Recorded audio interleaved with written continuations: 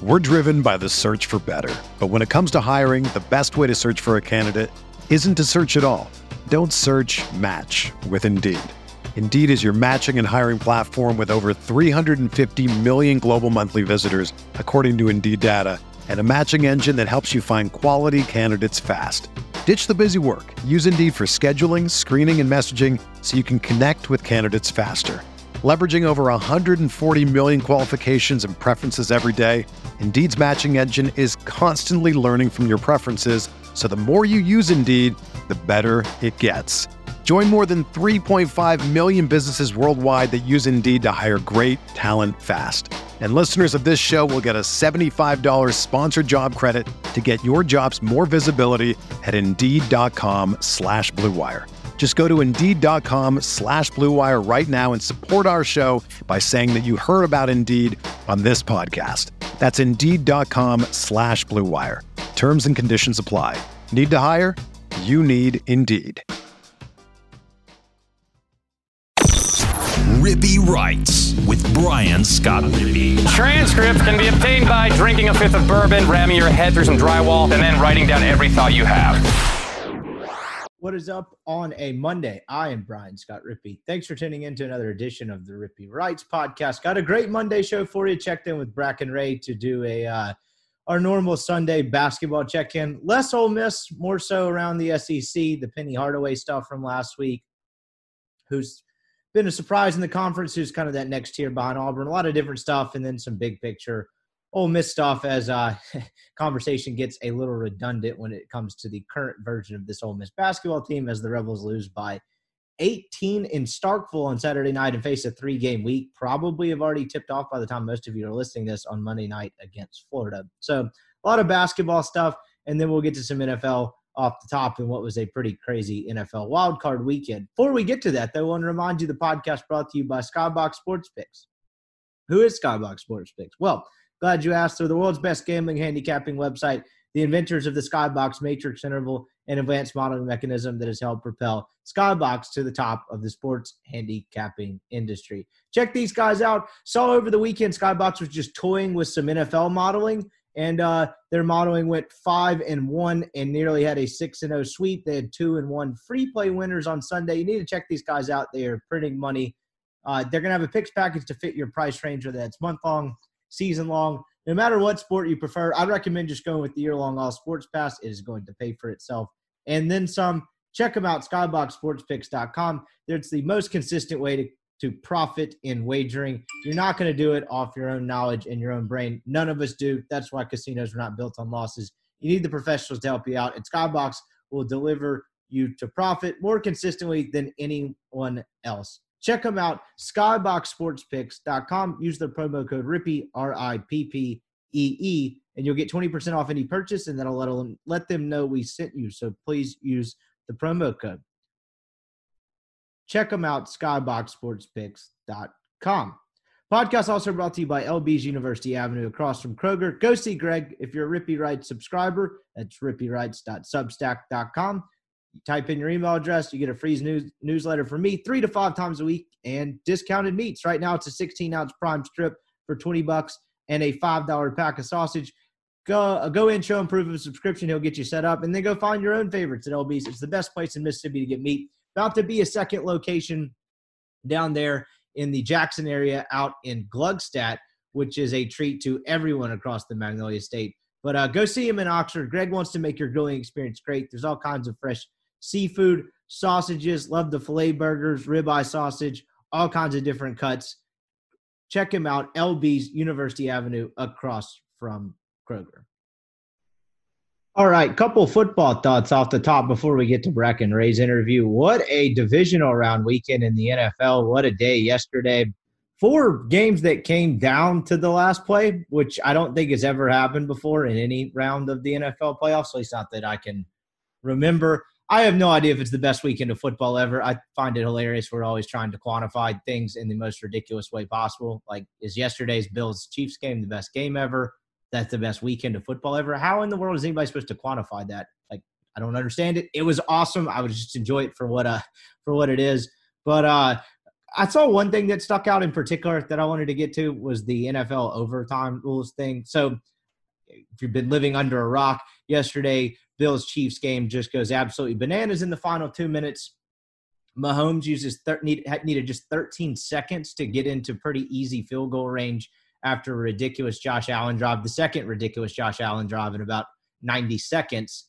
And it goes into overtime. And I don't know about you guys, but I was in the same boat to where I was like, well, this sucks. The coin toss is going to decide this. And what do you know? The Chiefs won the toss, went all the way down the field, scored a touchdown, and the game was over without Josh Allen ever getting the chance to possess the football in overtime and without the Kansas City Chiefs defense ever having to play defense in overtime, which predictably produced some pretty heavily opinionated takes about NFL overtime rules. Most of them, like any other take, pretty slanted to whatever said person's opinion is without taking the full context of the situation into account. And it was predominantly, from everything I read into, about 80%, the NFL overtime rules are awful. It just ruined the greatest game in NFL history. And then you, of course, always had the smaller dissenting opinion of the NFL overtime rules are fine. The Bills should have gotten a stop complaining about the rules crowd. Colin Cowherd among them, predictably. I think I saw Lewis Riddick in there as well. Don't complain, play good defense or something like that. Very, very original stuff. I'm not really sure if I'll ever possess the brilliance of either one of those two or on either side of this to come up with a take like that. My opinion on the whole thing was both things are absolutely true. The NFL overtime rules kind of stink. Like yesterday's game, everything the NFL's done in the last 20 years has been last 20 years is a little strong. Last 10 years is to try to produce more offense. One, make the game safer, and two, try to produce more offense. Sometimes those two things work hand in hand, where basically it's about as quarterback-friendly of a time to play quarterback in the NFL as there's ever been. And I mean, you're seeing it right now with the teams remaining in the playoffs, Jimmy G probably being the one slight exception. If you got a really good quarterback, you're going to have a chance, and you're probably going to be there towards the end in the NFL. So with all of that in mind, they've shifted everything for fantasy and points and offense and protecting the quarterback and all of that. Yet the overtime rule completely contradicts that. Like, I don't understand how you can promote offense to the degree that the NFL has for the last decade, but have an overtime rule to where if the offense that gets the ball first does its job, the second offense doesn't get a chance to respond, or the opposing offense doesn't get a chance to respond. That part of it doesn't make sense to me. And I'm sure I was far from the only one that as soon as they did the coin toss yesterday, the Bills picked tails, it flipped on heads, and Kansas City won the toss. You're sitting there thinking, this game's over. I was hoping that wasn't the case. I didn't really have a rooting interest in the game aside from, Neil's picks and then Greg and I's picks on Friday. But, I didn't really care that much about that. But I was rooting for the Bills to get a stop just because I didn't think a football game should end that way. It just doesn't make any sense to me. But at the same time, should the Bills have gotten a stop if they wanted a chance to win? Sure. By, the letter of the rule, they had a chance to get a stop. They didn't. I think that take is a little bit disingenuous because you just had 25 points scored in the final 2 minutes of the game. Neither team could stop each other. Both teams were gassed. And so I don't understand the whole, well, they should have stopped them take. Well, the Chiefs didn't get a stop for the final 12 minutes of the game, but their defense was exonerated because they fell on the right side of the coin flip and the right side of how regulations shook out. So I didn't really understand that. Don't really understand that aspect of it either. If you're saying the Bills should have gotten a stop, well, why are the Chiefs not required to get a stop either? It just doesn't make any sense with the competitive spirit of football. But I also get that argument. I also think probably the better way to argue it if you're pro NFL overtime rules, which I think is a weird place to be, and anti people complaining about the Bills not getting a chance, is you should probably argue the fact that the Bills played terrible defense in the final 13 seconds. And the fact that they couldn't get a stop, or at least not allow them to get that's 25 plus 15 to 40-ish yards in, stop the Chiefs from getting 40-ish yards in 13 seconds is really where this game was lost. And look, I get it. Kansas City had 2 timeouts, but you basically needed an incompletion or 3 tackles because the third one, they're not getting it off, right?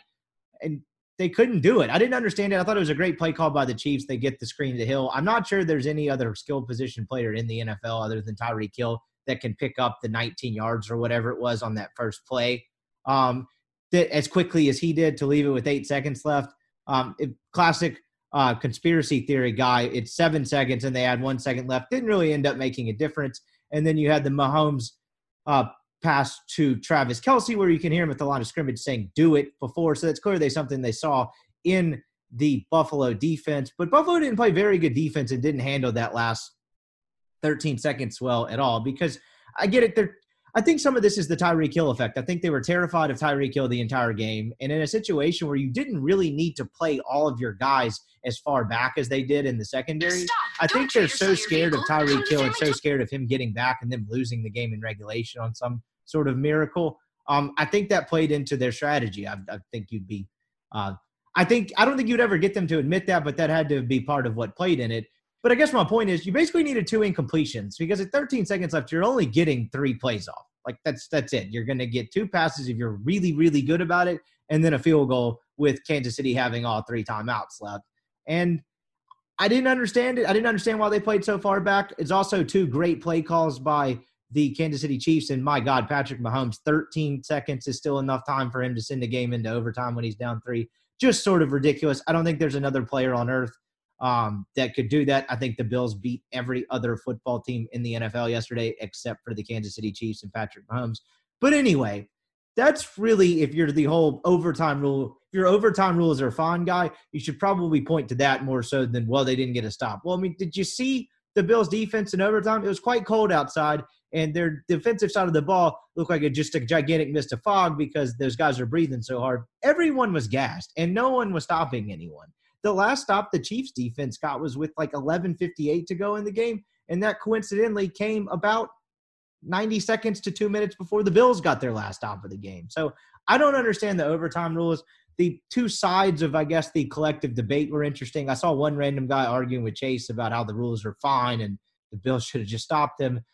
I didn't know those people existed. I don't understand why you would want in football, and particularly this offensively friendly version of football that we play now, why you wouldn't want both offenses to get the football at least once in your overtime setup. That just doesn't seem to jive with everything else the NFL is doing. And, you know, if there's one game that would force them to change the rule, I think it would be this one. And, you know, a lot of people are forgetting the fact that Kansas City fans, they probably don't like this rule. Remember, they got beat on it 3 years ago in that ridiculous AFC Championship game between Tom Brady and the Patriots, and Patrick Mahomes when he was not a rookie, but his first year as the starter in Kansas City, his second year in the NFL.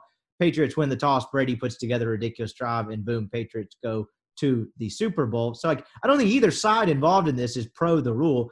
I don't understand it. I think it's a bad rule, but I can also understand that the Bills did have a chance to stop them and didn't do it. You just saw 2 quarterbacks in that game.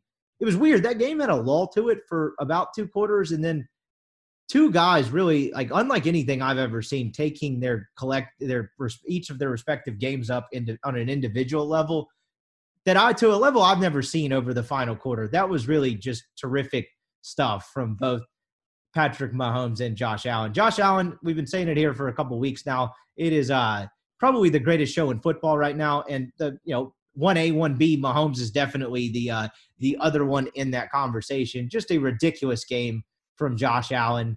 And it's a shame he wasn't able to touch the football. And that's another part of it. Like, yesterday that game was a storybook game. That's one you'll remember from the ages. And it just kind of feels wrong that it ended without the other quarterback having the all-time performance, ever getting a chance to touch the football. It was 2 guys that were playing out of their mind, and only one of them got a chance to touch the ball in overtime because of a coin flip. So it was predictable, like the discourse, I guess, online or everything I read this morning regarding the overtime rule and should have played better versus it's the worst rule ever. I don't think it's the worst rule ever, but it really doesn't make any sense. And it's weird how long it takes things to change in sports to even just get to a degree that seems competent and makes sense. Remember, for forever, the NFL overtime rule is where whoever got the football first got into field goal range, kicked it, and the game was over. Remember, we've spent decades and decades and decades doing that whole sham over and over again, and then it finally got changed, and it's really not much better. I don't understand in the playoffs why you wouldn't just play one more quarter.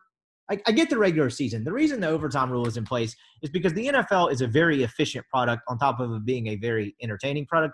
those games get done in 3 hours and change. They don't really want those things lasting much more than 3 hours. That's why you have noon kickoffs on a normal NFL Sunday, a couple 305s, and a couple 325s. It's a pretty well-run, well-oiled machine in terms of time efficiency, and it's a safety thing. I don't think they want those guys playing, an entire fifth quarter of football over a 16-game, 17-game regular season. And so, like, if you want to keep that overtime rule for the regular season to get the games done in a timely manner, then I'm perfectly fine with that. It certainly makes sense. But in the playoffs, on that stage, particularly, you could not have scripted that any better between the quarterbacks involved, the two teams, the way that game went. I don't really think you need to get in and out of there right in 3 hours. I think that you probably just play the extra quarter and let, it be decided by both quarterbacks playing out of their mind. Which one blinks first? Which one makes a mistake? That's the way that game, in my opinion, should have ended yesterday. But again, I get both sides of it. I just hope the rule changes. And that was one hell of a football game that unfortunately ended in a very predictable manner because, like I said, I can't be the only one out there who saw the coin flip, the Chiefs celebrate. You knew that thing was over.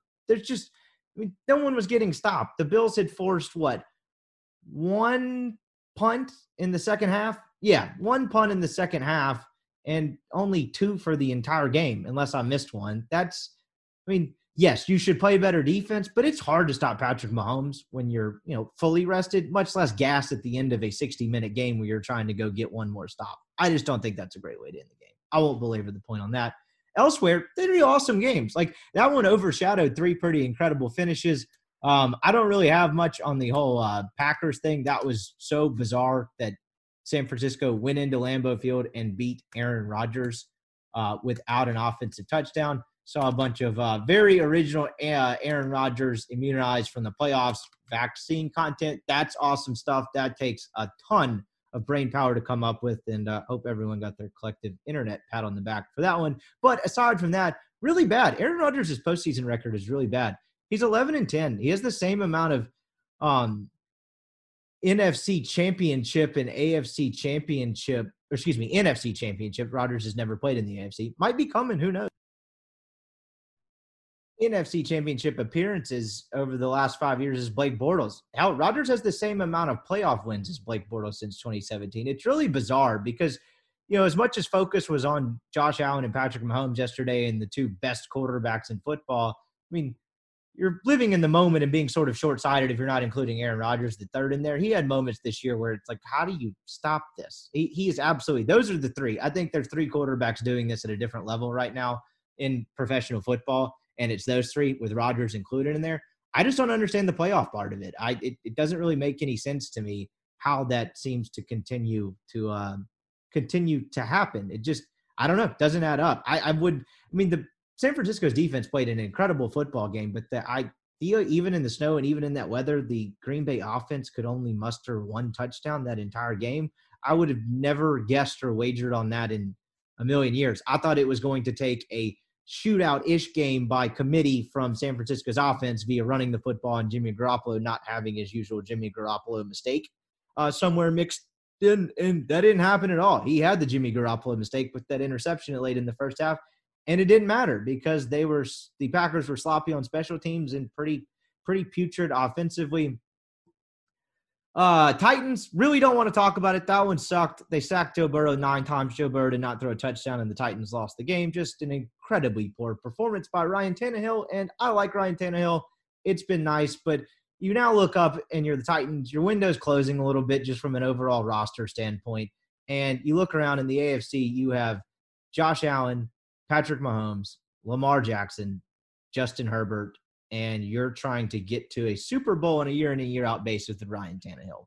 Don't like their odds on that. Congrats to Joe Burrow and the Bengals, though. Cincinnati, terrific sports town. Those guys, that fan base endures some really dumb and really cheap ownership. So they deserve it. And I like the Joe Burrow story. I know Neil's been on that as well. I think it's cool. I'm a Joe Burrow fan. It just sucked to watch the Titans be the better team for about 2.5 quarters and then ultimately pee down their leg because that was probably their best shot at winning a Super Bowl over the course of the next decade. It's so hard to get the 1 seed now. You basically had to win 2 games at home to get to the Super Bowl, and you lost to a quarterback in his second year despite sacking him 9 times.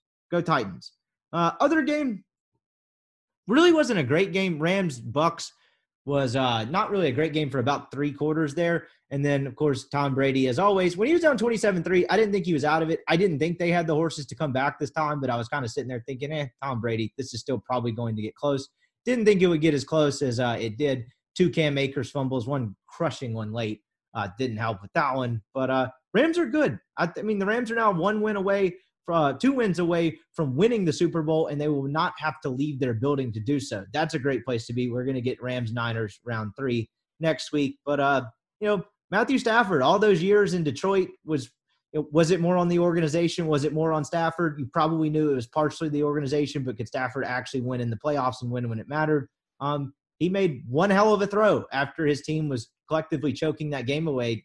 A little fault of Stafford's. I thought he was pretty good for most of that game. Makes an incredible throw to Cooper Kupp, who the Bucs decided to leave in single coverage and blitz after they just miraculously had tied the game with a handful of seconds left in the game they had no business being in. I really didn't understand that one because, I mean, that thing goes to overtime and Brady gets the football first. I think the Rams defense is great, but you stopping him with all that on the line? I don't think so. And so I just can't believe they didn't play it a little more conservatively and try to get the overtime. But credit to Stafford. That's another cool story. Guy, toils away for a decade in a bad organization, gets some stability around him, and now he's 1 win away from the Super Bowl. So 2 terrific games next week. The one favor I will ask is of Joe Burrow, and please, God, go win that game next week so I don't have to watch any Jackson Mahomes and Brittany Mahomes content. I don't know if anyone saw that yesterday, just the latest chapter in a very nauseating existence for those two.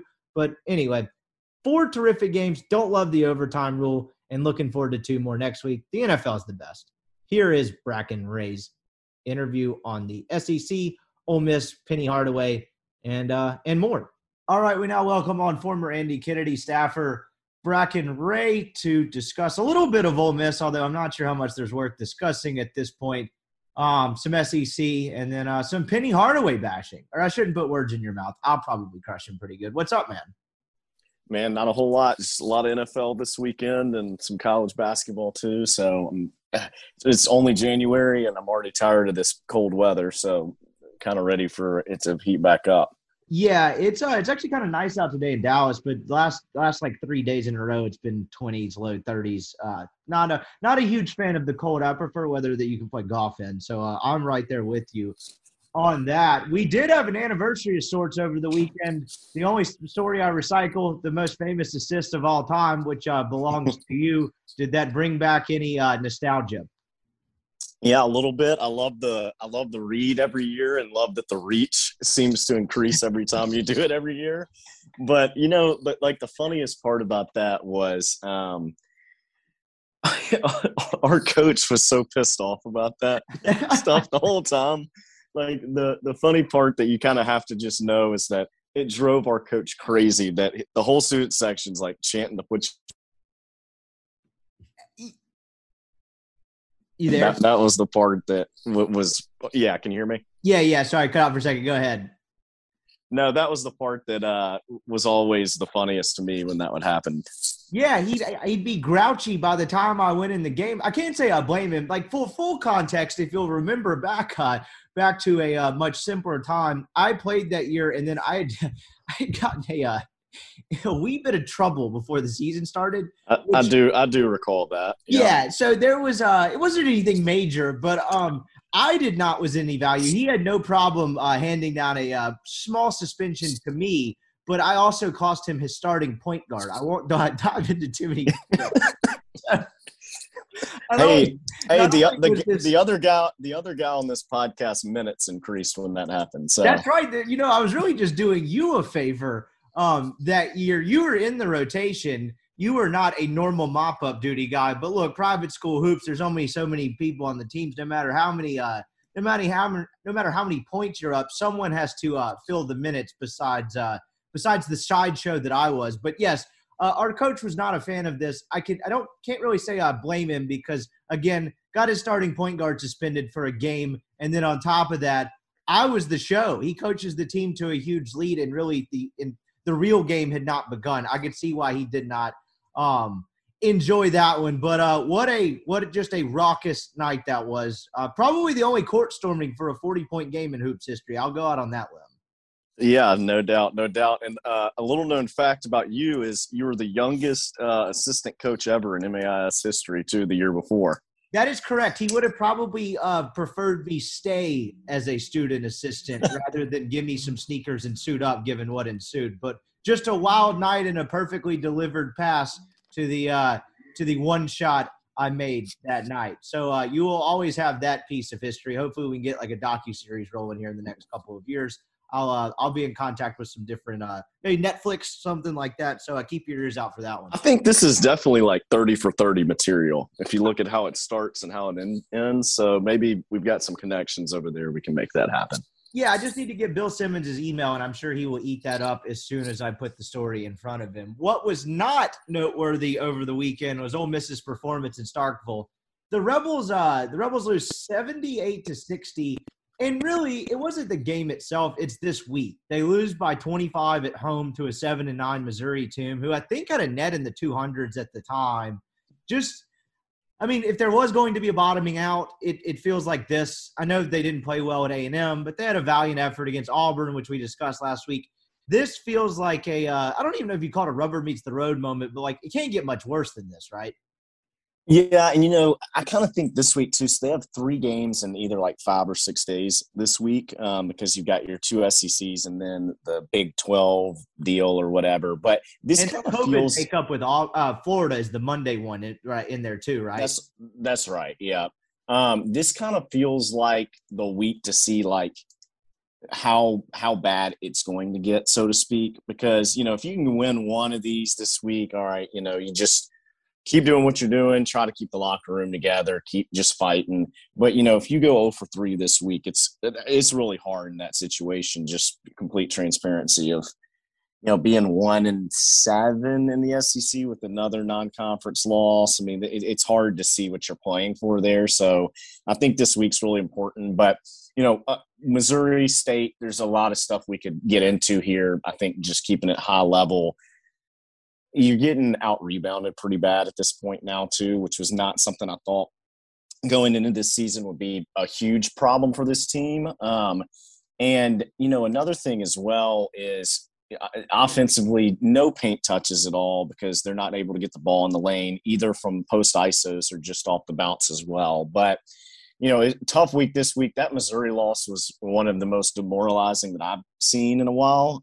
We talked about Western Kentucky at the time, and that we said that may have been one of the worst losses that we've seen since we've kept up with it. And I think Missouri now is up there as well because they were in the 200s at the time when you lose to them, and it's at home. So pretty tough week for this group. I thought they played okay in the first half, but outside of that, 3 pretty bad halves of basketball this past week. Yeah, you're absolutely right on that. You hit on a couple of different topics I wanted to get to there as well. Keeping it one more like high level thing before we kind of get into what went wrong. You've been on a staff with teams that were good, and you've also been on staffs for teams that struggled, and then you were on staff, obviously, AK's last year, where before the AK thing happened and like that spiraled and he ended up, announcing that he wouldn't return, and then he didn't stay on the bench for the last couple of games. Before that happened, I believe Ole Miss was like 3-2 or 2-2 in the SEC at one point, but it just felt like a struggle. We've talked about this before at the overtime losses. Like, I guess what I'm getting at is what is it like having to come to work every day and kind of trying to keep things together when that situation was a little different because it felt like the weight of the world in AK's job security was more what was bogging the team down rather than just losing all of the time, because they had an okay record before, like I said, that spiraled. Like, what is it like clocking into work every day and trying to keep everything together? It's got to be tough. Yeah, I mean, it can be, pretty depressing, but, just how we've talked before about, hey, when you're up or down 12 in a game, you're still in it. If a coach, and obviously at this point, like there's postseason is not a thing, but from your kind of delivery and your mannerisms, especially for the assistant coaches, because they're really important in keeping the locker room together, you can't let these players see that at all, right? Just like, players, if we're being real, like some of these dudes are probably getting hit up by other staffs right now, right? And that happens kind of regardless of if you're winning or losing. That is probably the same thing, with coaches too as well. So the big thing is, like, when you're around your players, you got to kind of keep that body language pretty high. So because these kids can read you, and you don't want to lose the locker room. That's when things really start bottoming out. And to be completely transparent, that happened, in the 17-18 year. Yeah, it did. And like that one, like that one in like fairness was kind of caused by, we want to get really direct here, a chancellor. Like he felt like he lit that fuse even before it happened. Like you could sense, I remember writing in November, and maybe it was early December after like one of the first overtime losses, but point being, still very early in the year, it just felt like a fuse that was waiting to be lit. And like that one had a fuse like placed in there by external forces, which we don't have to get into all that, but like that one was, that one didn't feel like just straight up product of losing, right? And like I feel like when you're coming in and you're getting killed every day, that can make it even tougher. Like you mentioned, like postseason not being a thing, keeping a kid together. Like what value can a win at home against like Florida on Monday just do for like morale and keeping it together? Like because all your postseason aspirations are out the window. But like, is there a ton of value in winning a game and just having something to feel good about to kind of keep things together at least for a few more weeks? Yeah, I mean, obviously winning helps, and it's tough. I mean, we had a few kind of in there. I think we won 5 conference games that year maybe, but most of them were like earlier in the conference slate. Right. And so, it just kind of – it keeps good energy and good mojo. Like you said, from a postseason standpoint, there's not really – you don't see the light for that anymore. So it's just kind of keeping it. And I think it's also big for the younger guys, right? You're trying to build off of this group. Ruffin, Morrell, Brakefield, those guys being able to find ways to win. You want for those guys, that are going to be at the head of your program here in a couple of years, kind of are now, but you want those guys to play in different kind of games. You want to see what happens when adversity hits them. You want them to experience winning. Those kinds of things, I think, with winning is super important for development of some of your underclassmen. Well said on that note. As far as what happened, you and I were texting throughout the Missouri game on Tuesday night, I guess that was. And it goes back to the question that I've written about this a couple of times and posed it, I guess, on podcast here. I guess we discussed this a little bit last week. But, even with Joyner out and Crowley at least being another ball handler, I always go back to, like, should it be this bad offensively? And that was as bad an offensive performance as they've had this year. Unfortunately, they've had a couple that look similar to them. And I'm always hesitant to, like, second guess X's and O's part of it in terms of what they run on offense. We talked a little bit about the motion and dribble weave and all that last year, but it doesn't feel like they're doing anything to help themselves when you when you lose a leading scorer. And again, this could be a product of me not knowing what I'm watching. But another thing I frequently write down throughout the year, they don't feel like they screen a whole lot of dudes. They go through the motion of screening, but they don't feel like they actually hit anyone. And I know that's a small thing, but I'm curious just what you see offensively. Like, are they doing themselves any favors with the shorthanded lineup they have?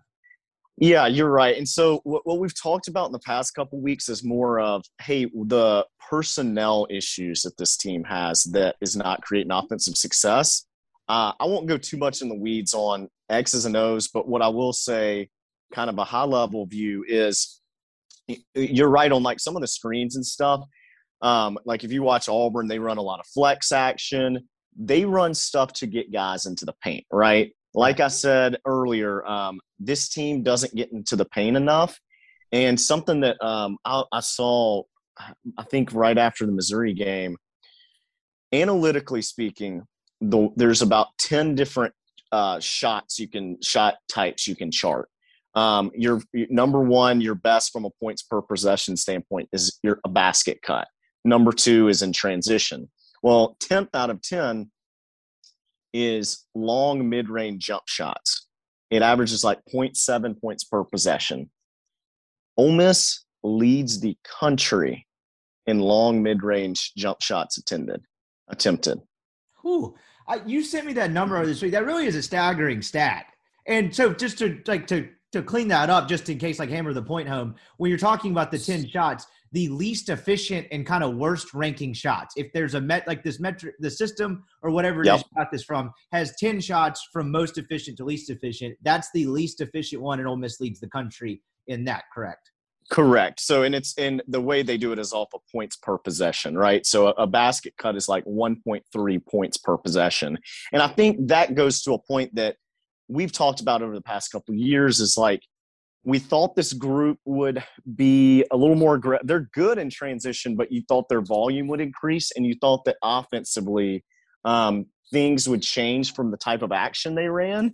And we haven't seen a whole lot of that from this year compared to the past year. And the very first year, you had three really good players, right? So that helped. And you're new to the system, you're new to the league. People hadn't scouted against that a ton. So yeah, so the long mid-range jump shot is 10th. It's the least effective taken.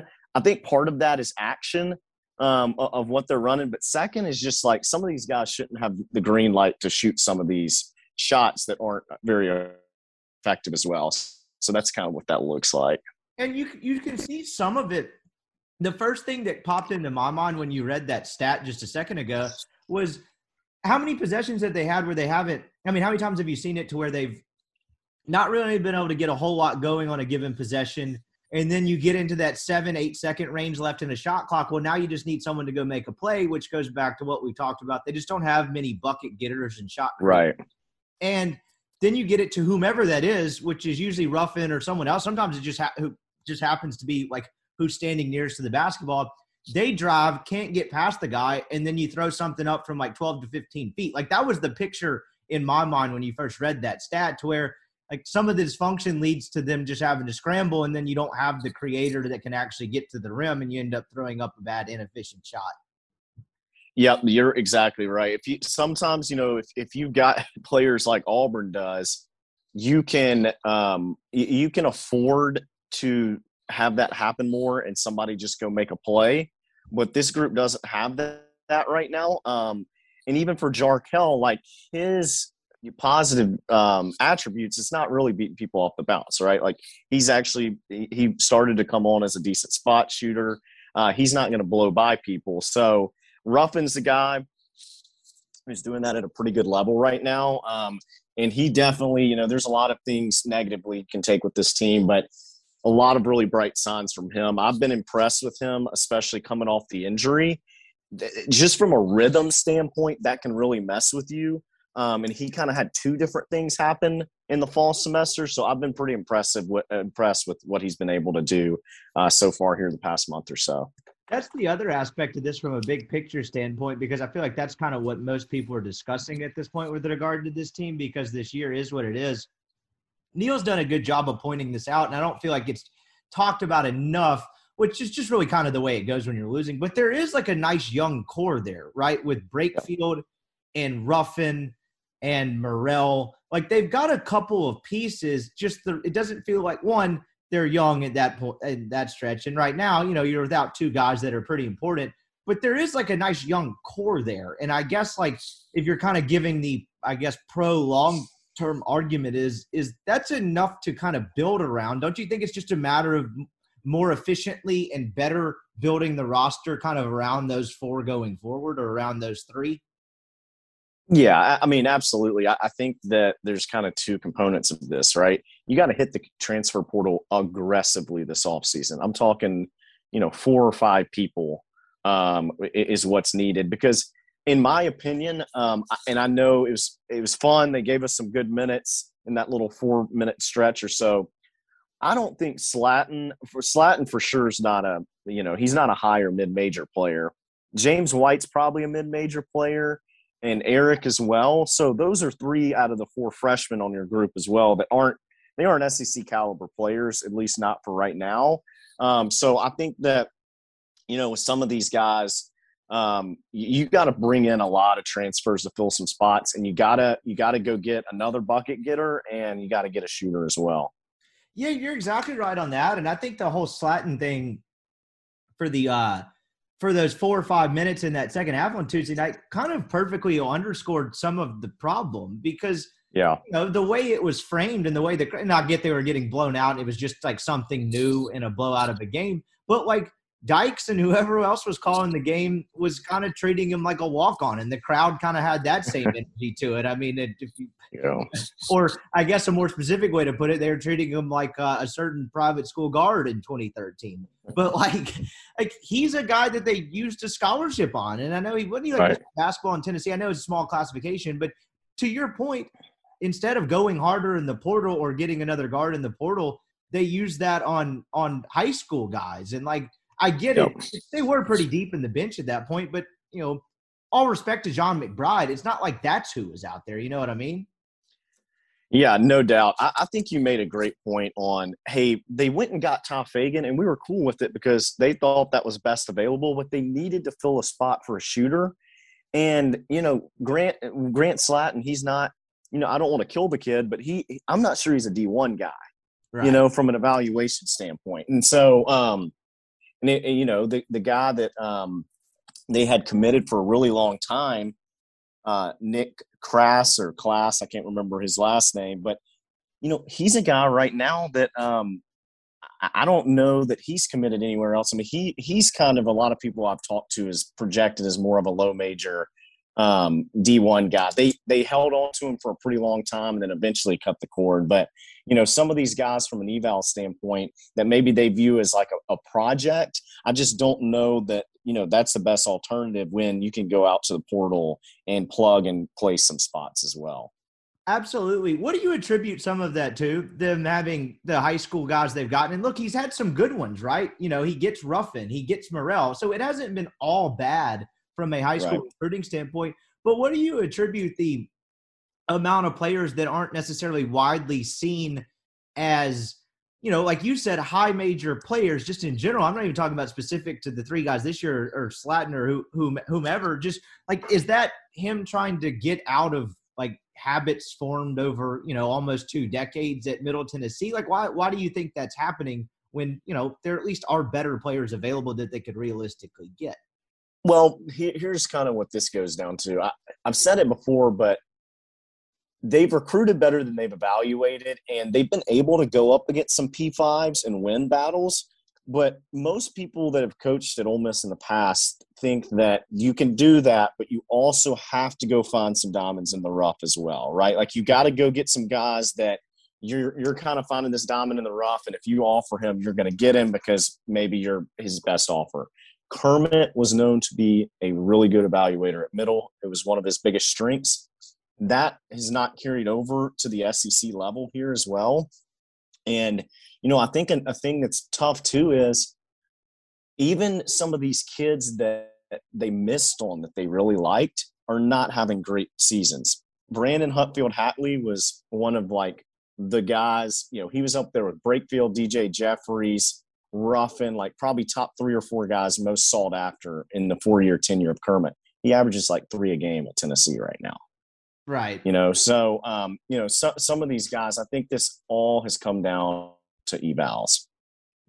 And it's fixable. You just only get so many, I use this with Lane Kiffin, it's analogy with Lane Kiffin in the portal in football a lot, and with staff changes as well. Like, it's fixable, right? Like, you can start hitting on them, but you only get so many plate appearances and so many swings at it before, they're going to take the bat out of your hands and give it to someone else. So, like, that part can't change. It's just a matter of if it does. And I think that kind of probably puts a pretty good bow on what we're discussing in terms of big picture, because that's, at the end of the day, they're going to have to build the roster better at that point. The one thing I was talking, Colin and I did a baseball preview on Thursday, and we just happened to start talking a little hoops at the top. And he posed a question I hadn't necessarily thought about. Do you put anything into the fact that KJ Buffin is playing well at UAB? And then look, like, I know Bryce Williams wasn't perfect, but he's still playing pretty major minutes. I don't know if he starts or not for the second year in a row on an Oklahoma State team that's not terrible by any stretch. It was pretty good last year. I know Cade Cunningham had a lot to do with that, but they have had a couple guys that have been processed that have had success elsewhere. Do you put anything into that, or do you think those guys just found better circumstances, and weren't a fit at Ole Miss? What do you see when you see Williams do it playing okay and playing pretty well?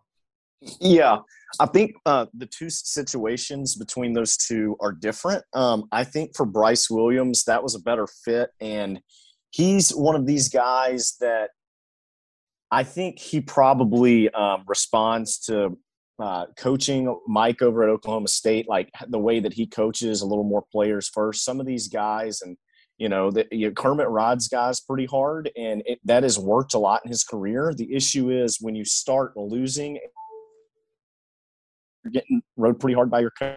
That can be a tough thing. For KJ, I think it's this simple. It's a completely different situation. I think KJ is an SEC reserve or a mid-major starter. That's what he evaluates at. And so, Ole Miss was maybe needing to get more out of him at times, and that's not what he originally was there for. I mean, he originally committed to middle. When he went to UAB, that seemed like a really good fit for him because that's his level of game. He can't be a guy that's playing 30 minutes a game at the SEC level, and you expect him to be really good there.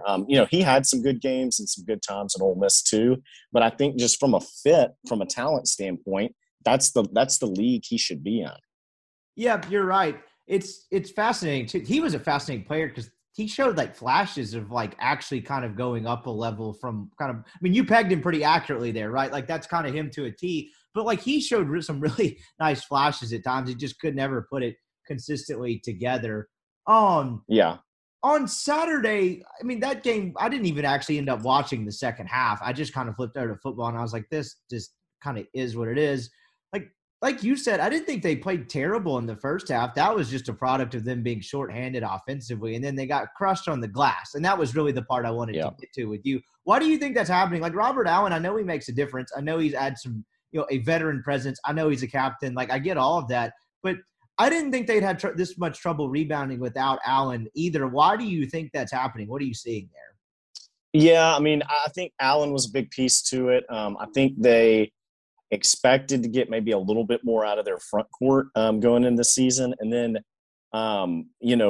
with their back court, they just don't have a lot of like rebounding guards as well from a personnel standpoint. And so I don't think that there's any formula or schematic thing from rebounding. I think it's all personnel there. And they're pretty thin in the front court, because if you think about it, Sammy Hunter, who is playing a little bit right now, he's kind of like this finesse guy, and that is not what this team needs him to be. So you kind of subtract him from the front court, and it's really Brakefield and Nas Brooks, and that's literally all you have there.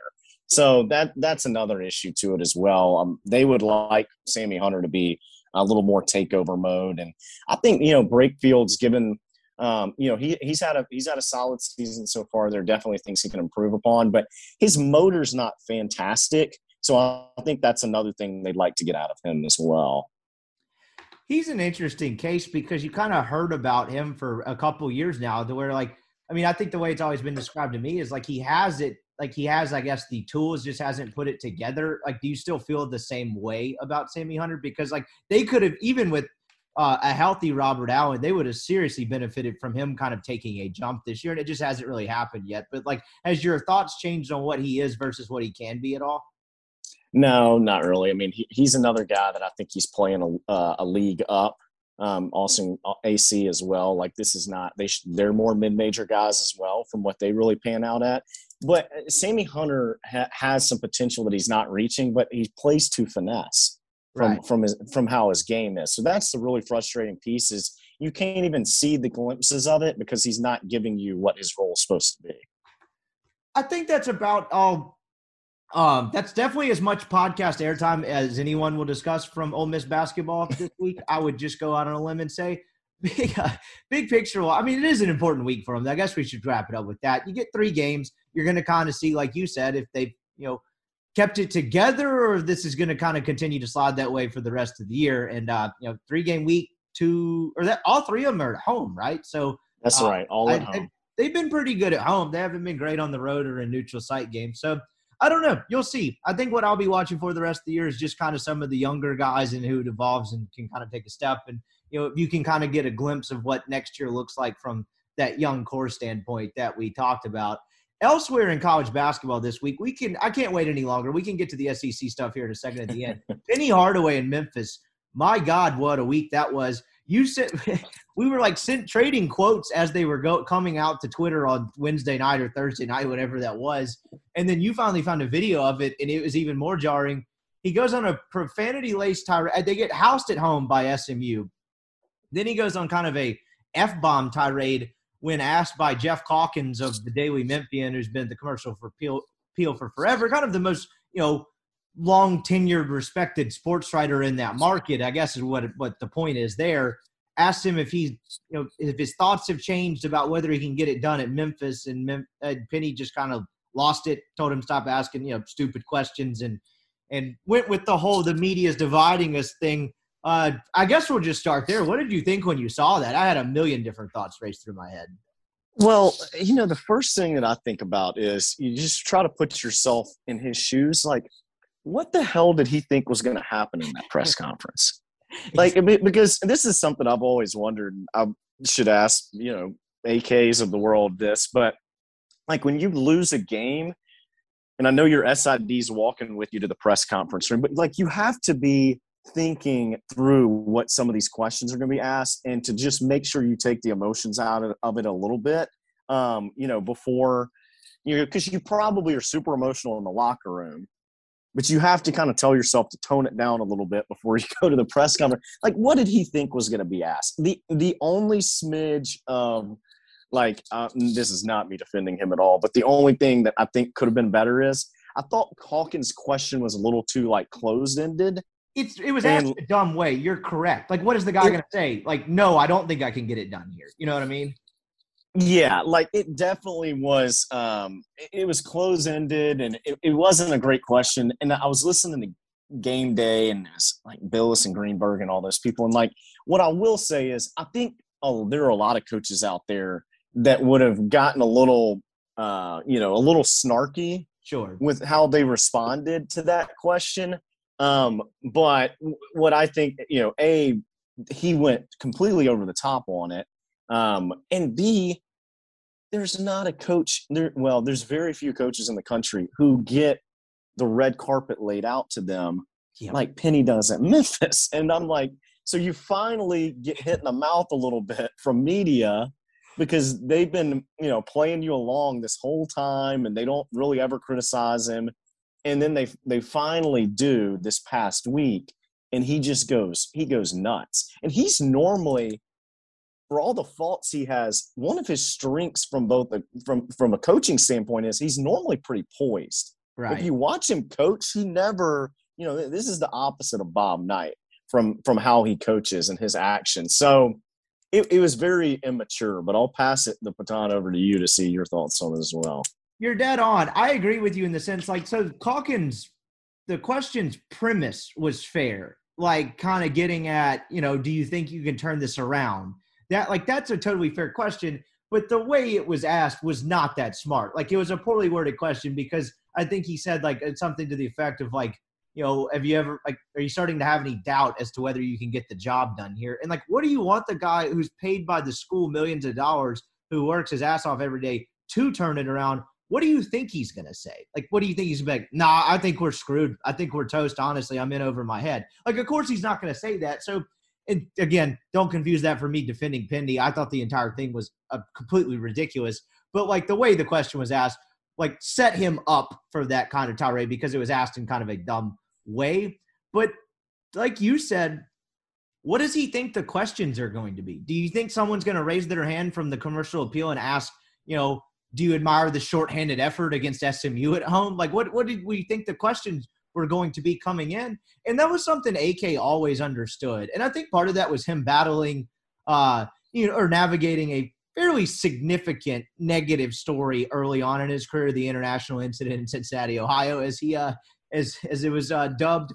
But no matter how bad it got, particularly in that last year, AK always understood media's job, how it worked and its role, and why we were there. He may not have always loved the questions we asked. Some of them were dumb. You could sense annoyance sometimes, but he always got it. And that's something I always appreciated. That's why I think everyone from a media standpoint loved the guy, because He was honest, he was genuine, and he kind of understood it. And when you have a coach do the whole, well, it's the media's fault thing, that to me is a telltale sign of a guy that's either one, over his head, two, stressed out of his mind, or three, utterly clueless. And usually it's some combination of all three. And that's how I feel about Penny Hardaway. I just like when you do the whole, like, stop disrespecting me, bro. Like, I don't know. That to me sounded like an AAU coach talking to like an unruly parent rather than a high major college basketball coach, doing a press conference after an embarrassing home loss. That's what it sounded like to me. Yeah, it was childish, and it screams that he may not skin.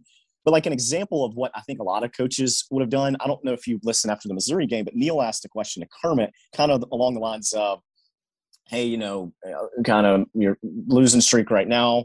How do you keep the locker room together, blah, blah, blah. And Kermit gave a decently snarky answer, but it was like, I've been doing this 39 years. That's not something you have to worry about. Right. That kind of stuff, I think a lot of coaches would have just responded the same way to Calkins' question. And I think that's fair, right? It's like not too over the top. You get asked, your job is evaluated in a public 20-minute, 15, 20-minute press conference after every game. You're going to be a little emotional on some of these sometimes, and you're owed that, and people can still respect you. But his was just, it was unprofessional and childish, and showed that he can't handle adversity like the rest of most college basketball coaches, especially at the P5 level, can. You make a great point about the Kermit answer too, because like the question to Neil in that sense, like snarky, he's probably frustrated, but it's a fairly honest and genuine answer to where he's like, this isn't my first rodeo answer. I've seen some good, I've seen some bad. Like there was some genuineness, and it wasn't a terrible answer, like snark aside basically. And I never minded that from coaches, honestly. Like when I get it, like it is the entire thing's an awkward setting, right? They go play this intense game for 2 hours on this gigantic public stage and then have to come and get peppered with questions after. And I've always tried to keep that in mind when I was working. So like when coaches would kind of like a couple of times, like, I'm trying to think. It wasn't necessarily ever freeze. Longo could be a little snarky sometimes. I didn't mind it because I understood it, and most of the time, it was a decent answer. Like, I don't think Kermit would ever look at a question like that and say, "Stop disrespecting me, bro." I think that I feel pretty safe about that assumption, and that in totality, it felt like a guy who is in completely over his head, and that's the other part of this that we've talked about a couple times. I never got the Penny Hardaway thing. I get getting players is the name of the game in college hoops, and he does that. But, like, he had never had any sort of coaching experience at the high college level, and as someone who worked in it, you know how much goes into it, how much there is to learn about running a program and all the things you have to do.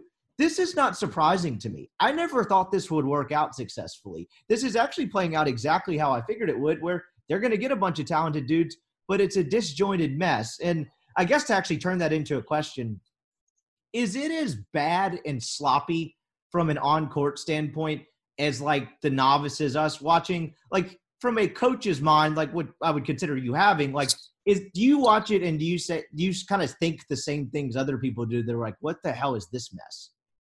Yes. Yeah. 100%. Yeah. I'll give him just play the other card. I'll give him just this a little bit. I think that he is a decent defensive coach. They do some decent stuff defensively. Offensively, they don't run good action at all. But here's the other piece not getting talked about. Have you heard about Rasheed Wallace?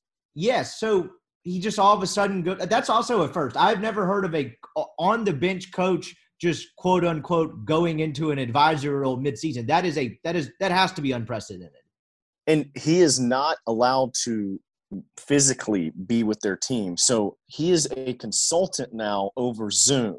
So he's like a mentor to these players now.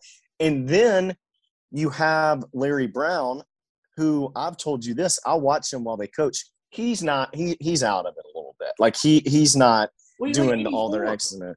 Right. So they got a guy that was like a G League coach. But to tie all this back together, if you're a Penny of the world, and this is something that I will say, working in college basketball, a lot of head coaches, because they are too arrogant, and the second piece is a bittersweet thing. They're too loyal. they don't hire to their weaknesses enough. They like to bring their guys in or whatever the case may be. And so the issue with that is if Penny went in and got one or two really solid dudes from an X's and O's standpoint on his staff because he knows that he can recruit, it could have had a chance. Right. But the guys that he's brought in there, it doesn't work well. So your assistant coach to head coaching relationship, it's a puzzle piece for what you're trying to get done. And I think that's true, in the business world as well. Like, you got to hire to your weaknesses. If you're not a good people person, you got to hire people under you that are good people person. So, like, that's something that I think is a huge problem in college basketball is these coaches are too loyal to some of their people, which is a good thing in times as well. And then the second is, hey, you gotta hire to your weaknesses, and Penny hasn't done that. Yep. It's that way, like you said, in any industry, right? Like that, you see that in any industry, but there's one as cutthroat as this one. You better be better about that as well. That's the weird part. What is I don't know the Rasheed Wallace situation. Like, I saw the news. Why did that happen? Is it when you say can't physically be with the team, look, we're purely speculating here. Like, we're just shooting the shit at this point. Like, is that like Memphis decision, a Penny Hardaway decision, or is that some potential NCAA smoke? Like, what went into that? I have no idea. And all it is, I think it'll come out at some point, but it just seems like anything that you read on it is probably rumor stuff at this point. I have no idea. I've never heard of that before. You hear about medical stuff, medical leaves and stuff like that with assistants, but I haven't heard of somebody being in, because in my opinion, either just like, don't even have him do – what's the point of a Zoom consulting? Like, just have him completely away from the program if he's not going to be a part of the program. So that's a bizarre situation. It really is. I'd love to know the story on that. What do you think they do? Do you think he gets fired at the end of this year? They were down big to Tulsa on Sunday, a couple hours after we recorded this. Before we recorded this, excuse me.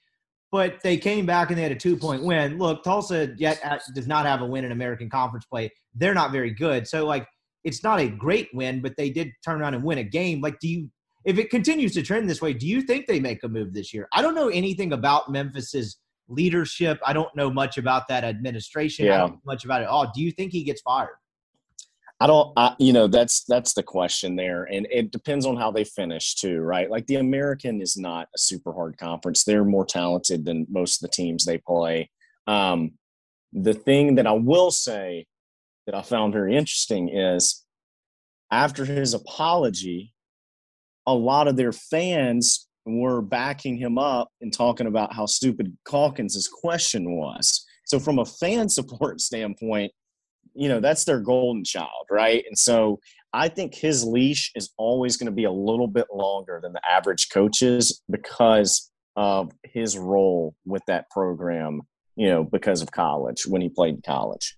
The last part that I never hit about the press conference itself, you have to be really incompetent to turn the Memphis media market against you. Like, that was the most ridiculous part about all of it. That was the one thing I overlooked and didn't say earlier is, like, that's a notoriously homer media market. And to have them kind of turn on you or do something that could induce that is really difficult to do, to the point where it was almost impressive.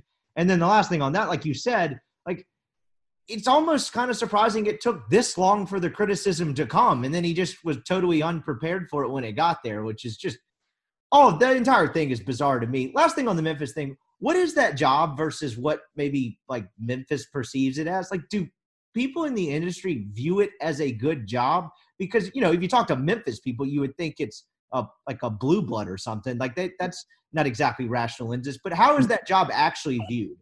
Yeah, it's not viewed as a blue blood, but it's still a very attractive job to a lot of people, right? I think their thing is they've kind of got a little bit of that Tennessee football into them, and we're like, yep, you've got some fan expectations that are a little too unrealistic. But outside of that, I'm sure they're going to play this NIL game pretty strong. You've got a good brand. You play in an NBA arena. It's a fertile recruiting ground. It's still viewed as a pretty solid job. So, if and when that opens up, I think the bigger thing for that job is who, and I don't know much about their athletic leadership, but who their leadership is going to be a thing for what kind of candidates they attract to. That's another big thing with some of these jobs is, hey, is the AD going to be around for a while? You know, how bought in are they? All that kind of stuff as well.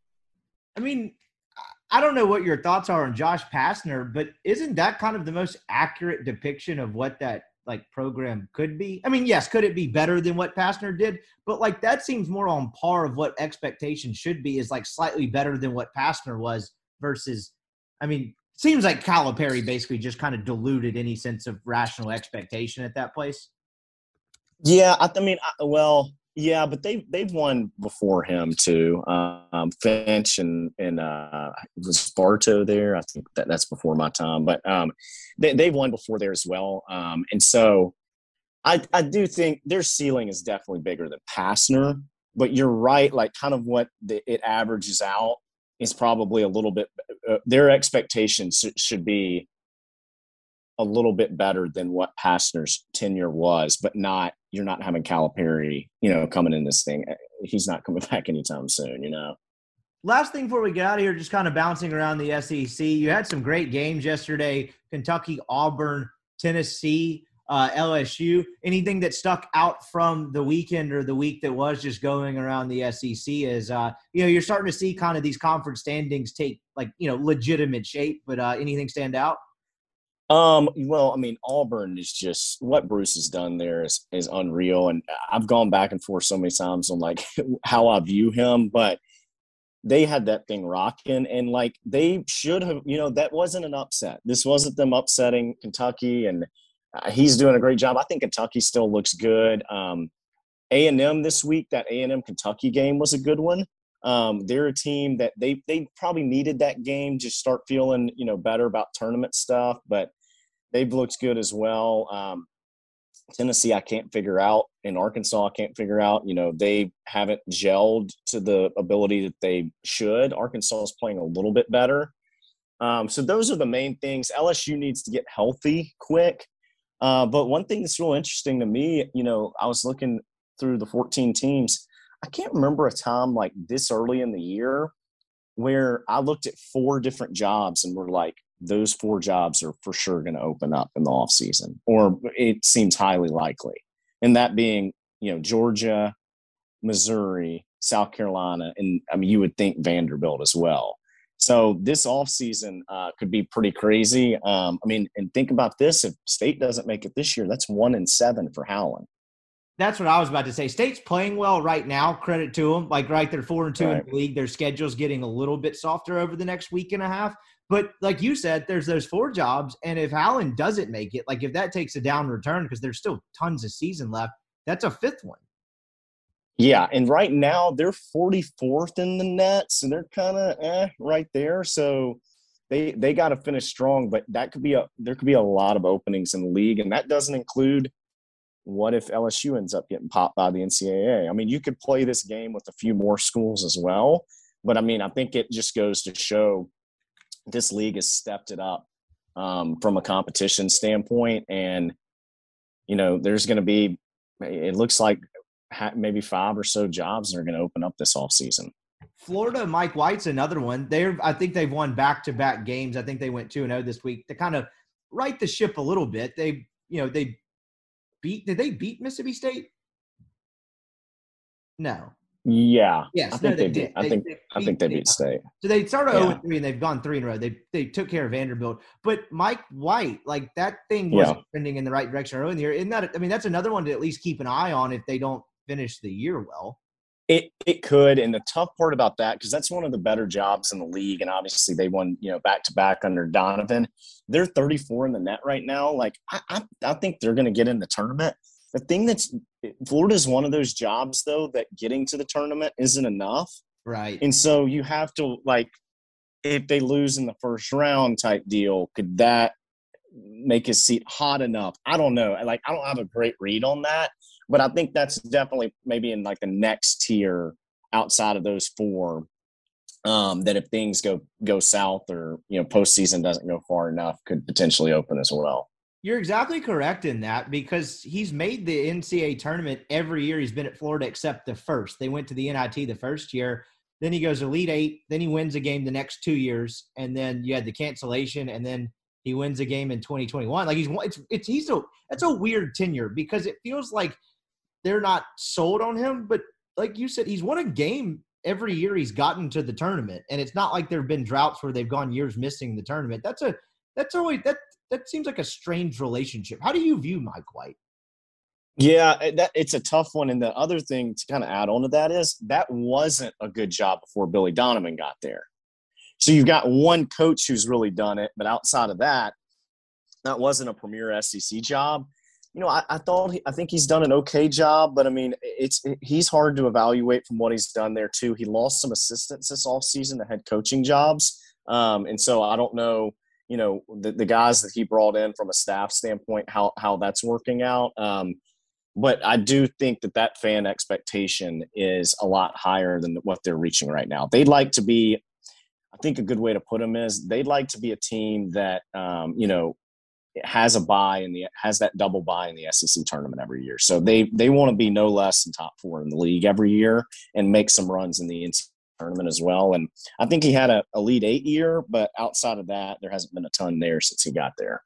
What do you make of Frank Martin at South Carolina? Because he has been there 1, 2, 3, 4, 5, 6, 7, 8, 9. This is 9 years. Yeah, this is either his 9th or his 10th, I believe. So that he has a Final Four and has not made the tournament in any other season. That's right. Now, Final Four buys you a lot of time. I think that one's probably done as well. I don't think they're going to bottom out. Like they're okay. They're not terrible. I think they may be like right at 100 in the net or somewhere close to that. But I was under the impression that last year their administration wanted to make a move on him, and the fans were the ones that got involved and didn't want it to happen. I kind of remember that. Say that. Believe it or not. So you kind of feel like this year that it feels like it's probably time for him. I think Frank's a really good coach and he's a phenomenal human as well. But his biggest issue, similar to Ole Miss, is they recruited at a pretty poor level there, with the exception of like 1 or 2 classes over his 10 years. And I think that's kind of what's been biting him in his tenure there. Last thing. So outside of Auburn, who do you think the second best team in the conference is? Because that seems like Auburn's on a tier of its own, and then you've got 2, 3-ish others that you could make a case for. Who do you like most in this league besides Auburn? Kentucky. Yeah. Bama hasn't figured it out yet. LSU's got a healthy LSU could be there. But they're not there as well. And then, I mean, I don't even know. I guess Tennessee or Arkansas maybe in that next category. I think we all had higher expectations for them. So I think it's Auburn and then it's Kentucky, and then there's another gap between those two. So Kentucky's kind of my pick right now. They're pretty talented. I wonder what that game would have been like if it was that rough. You could ask this question about any sport at Georgia when it's not going well, but good God, Tom Crean won. What the hell? Why do they not win? Is it just simply a lack of care from the administration and boosters and all of that? Like the fact that that's not a good job doesn't make any sense to me. Yeah. I get asked this a lot. And another thing that people ask on that is why can they not recruit Atlanta? Because you think, I mean, it's an hour and a half Athens to Atlanta, and Atlanta got a ton of talent from a basketball standpoint. And the one thing that I hear over and over again is that, in football, Georgia kids want to go to Georgia. In basketball, Atlanta kids don't find Georgia basketball to be like this destination place. I don't know the reason for that and, why that is, but that's been a pretty consistent thing that I've heard probably the past decade now. Their facility, Stegman's not great. They put some money into it and the inside looks a little bit better. But it's probably a bottom 4 or 5 job in the league. And yeah, I think to your point, I mean, it's such a football focused school. But Bama's figured out how to put resources and attention into basketball as well and even it out. So you'd think that Georgia could do that as well. They finally like righted the ship a bit in baseball too, but for all those years, it never made any sense to me why they sucked at baseball either. It's bizarre. That's a terrible situation though. They haven't won a game since December 20th. Is that a thing where it's like, do you think that situation, like, does Crane get another head coaching job somewhere again? Like the bloom seems to be off that rose completely. Yeah, I mean, yes, he could get another job at some point. I wouldn't be surprised to see him go the analyst route because I think he's done that before. So he had his run at Marquette with D Wade and then had some good years at Indiana as well. He doesn't relate to players from what I hear. And I've also heard he's pretty miserable to work for as well. And those are two combinations that normally don't go very far. Yeah, that seems like a tough combo, which is bizarre because he's actually kind of decent on TV and doing the analyst thing. Like, but I'd always heard the same thing too. And it's like the world's biggest asshole, I guess, is kind of publicly charismatic, which I always found kind of fascinating. But should be an interesting year from a lot of standpoints. I didn't even think about the aspect of how many jobs could potentially open up. So Bracken Ray, former old Andy Kennedy staffer, appreciate you joining us again, and we will holler at you next week. All right. Have a good one. All right. That's our show. If you made it to the end, I really appreciate it. Thanks for making us a part of your day and a part of the start to your week. We'll have another podcast on Wednesday or Thursday. Haven't really decided yet. Got a couple ideas in the works there. And then, of course, Mailbag Friday with some AFC and NFC championship picks on Friday. So be on the lookout. Got some newsletters coming this week as well. Appreciate the feedback on the Charlie Weiss story for those of you who read it as well. So anyway, have a great start to your week, and we'll holler at you here in a couple of days. Mother's Day is almost here, and you can get her the most beautiful time-tested gift around, a watch she can wear every day from Movement. Whether your mom is into classic dress watches, rare and refined ceramics, or tried and true bestsellers, Movement has something she'll love. And right now, everything at Movement is up to 50% off site-wide during their Mother's Day sale.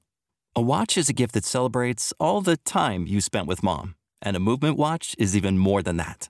Movement uses industry-leading materials for their fresh, modern watch designs, from technically complex ceramics to vintage-inspired style, all for an incredible value your wrist and wallet will both love. And with one-size-fits-all convenience and fast free shipping and returns, it's a stress-free shopping experience.